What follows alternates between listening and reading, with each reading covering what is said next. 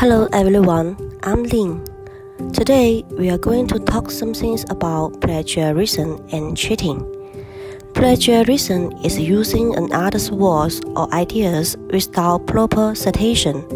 It is one of the most common forms of cheating. Plagiarism usually including verbatim quotation without clear acknowledgement, cutting and pasting from the internet without clear acknowledgement, paraphrasing conclusion, inaccurate citation, failure to acknowledge assistance, use of material writing by professional agencies of other persons, and other plagiarism.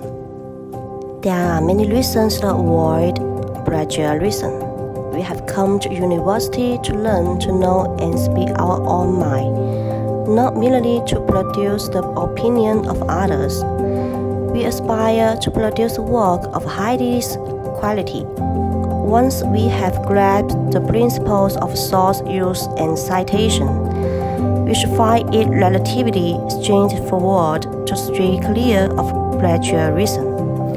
Moreover, we will reap the additional benefit of improvement both the lucidity and quality of your writing.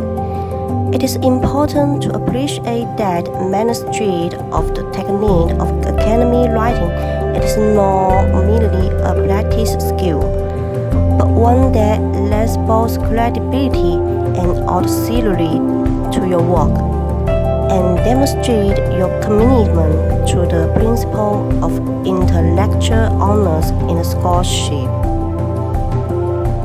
Plagiarism has the potential to become a bad habit. When you were a child, or when cheating on exams, whether traditional or new methods, has the potential to increase the possibility of plagiarism in the future. The best way of avoiding plagiarism is to learn and enroll the principles of good academic practice from the beginning of your university career. Avoiding plagiarism is not simply a matter of making sure your references are all correct, or changing enough words so the examiner will not notice your paraphrasing. It is about developing your academic skills to make your work as good as it can be. Thank you very much for listening.